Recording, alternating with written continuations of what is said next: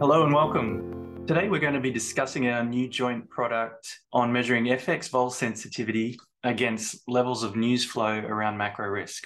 I'm joined by my colleague Ladislav Jankovic, and he's going to give us a quick overview of the product in a little bit. The Big Data and AI Strategies team have been training embedded language models in financial context for quite a while now, and our product is called SmartTag. We've used it to create a taxonomy for macroeconomic risk and categories. And in that taxonomy, we include all the terms that might belong to each of those categories. So, for example, inflation, recession, commodity prices, and so on. We have 28 of them in all. We originally used this taxonomy to measure the sensitivity of the daily VIX against news flow and tone. And then by regressing the change in flow volume and tone through time, we can measure the various betas of the different news categories on the VIX. So we compare these rolling betas to see what seems to be moving the VIX needle the most. And finally, we can then apply all of the macro risk news betas on today's data to create our inferred VIX, which is just from news flow. We publish a regular macro risk news report, or Mariner for short. And more recently, I've collaborated with Lad to do the same on FX Vol with some really interesting results. So I want to hand it over to Lad now to talk about some of the nuances in applying Mariner to the VXY. Thanks, Lad. Yeah, thanks, Rob. Yeah, so traditional approach, in a way, like how we could use the like some of the other techniques to do the FX vols. We would look at the benchmark FX vols such as VXY. We'll take macro variables such as growth, standard deviation of global PMIs, dispersions of the expectations for unemployment, inflation, GDP, things that usually come to mind. And then we'll run simple regression and get the numbers and basically try to figure out like where we stand on the actual FX volatility versus that model one.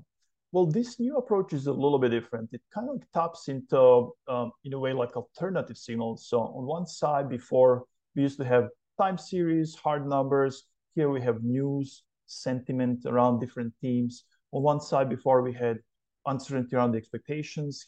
Here we have magnitude and tone of the concern around the theme and news. So definitely there is like some difference between the two approaches. And when we look at the 2022, it's been very volatile year in FX. And from everything that we see so far in 2023, data releases, central bank meetings, it's again showing as pretty relevant in 2023. So we are trying to capture those kind of themes now with this new framework.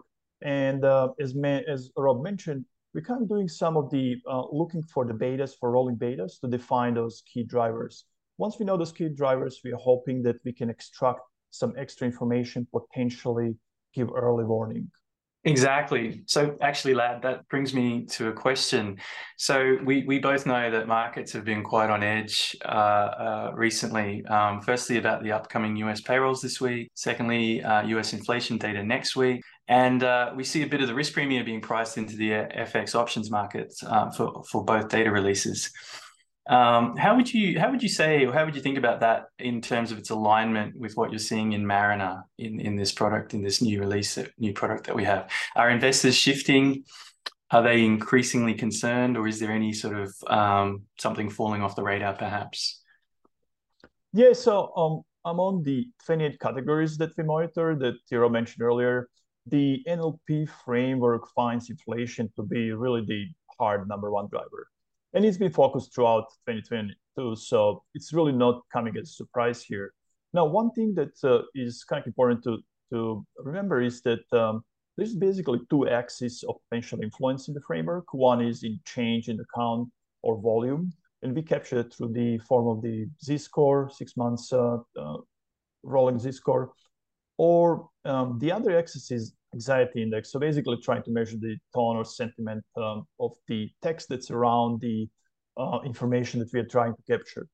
And inflation's being steadily a negative concern. So no change in the sentiment there. But when we look at the ups and downs in the count, we have been seeing quite a bit of degree of correlation with the underlying FX volatility. And that's the axis where for example, inflation really comes as very important.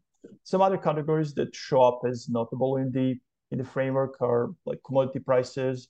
They're right now, the count for those is somewhat low, 1 sigma below like 6 months. Average market concerns, which we captured through two categories. One is market shocks, the other one is financial crisis category. Again, about 1.8 sigma below the 6 months average. So definitely it's kind of hitting the different type of things within the framework. But then there are some surprises. For example, central banks, they enter as in the framework through the news sentiment axis. And that's kind of makes sense. But then overall score for that one is notably lower than, for example, inflation and commodity prices. And then again, in unemployment, which you mentioned in your question, is basically one category which doesn't seem to be very relevant at this point. It's certainly definitely looking at the results that we've got from the last publication and the last framework run. It seems that the framework tends to be, quite binary. Perhaps, we could say that the focus is rather narrow at the moment around just a few issues. So you said that the approach helps us understand FX vol better. But looking at these results and looking at the narrowness and the focus at the moment, how can we do that? Yeah, I mean, in a way, that narrow focus seems to be a little bit different than what we get from the other informations that from like bull markets and so, which potentially is a pretty big value because it's kind of really narrowly kind of singling out some of the drivers. And as we talked earlier. Once we find those key drivers, once we find the betas that these drivers behave versus the VXY, in that case, we're kind of in good position to try to actually start to extract the fair value for the VXY.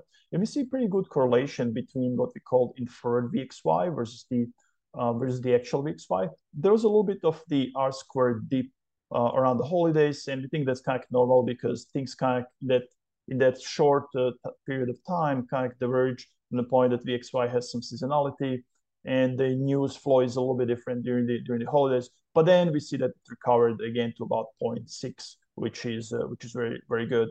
But back to the inferred VXY. Essentially now when we kind of run the numbers, we see that the inferred VXY suggests that the fair value is about 0.5 to 1 vol point above the actual VXY. And again, to us, that makes sense that the expectation from the model is that FX volatility should be a little bit firmer because we see that there's quite a bit of the gamma noise around all of the data releases, as we've seen this week and Powell's speech yesterday. And then on the other hand, VXY is under 10, which is a little bit on the low side. When we look at it, it's kind of almost near the low in the last 9 months if we exclude those periods of the holidays. So definitely we think that the fair value that we extract from this inferred VXY does make a lot of sense, and we could see some firming on the actual VXY. So we hope this gave you a solid background. I would wrap up with this. I think this new framework provides a little bit of orthogonal type of insight in FX volatility, and I hope you would find it useful over time as we kind of talk more about it and as we expand it. I've been Lisa Jankovic with my guest, Rob Smith. Thank you for listening for the podcast and have a good day. This communication is provided for information purposes only. Please refer to JP Morgan research reports related to its content for more information, including important disclosures. 2023 JP Morgan Chase & Company, all rights reserved. This episode was recorded on March 8, 2023.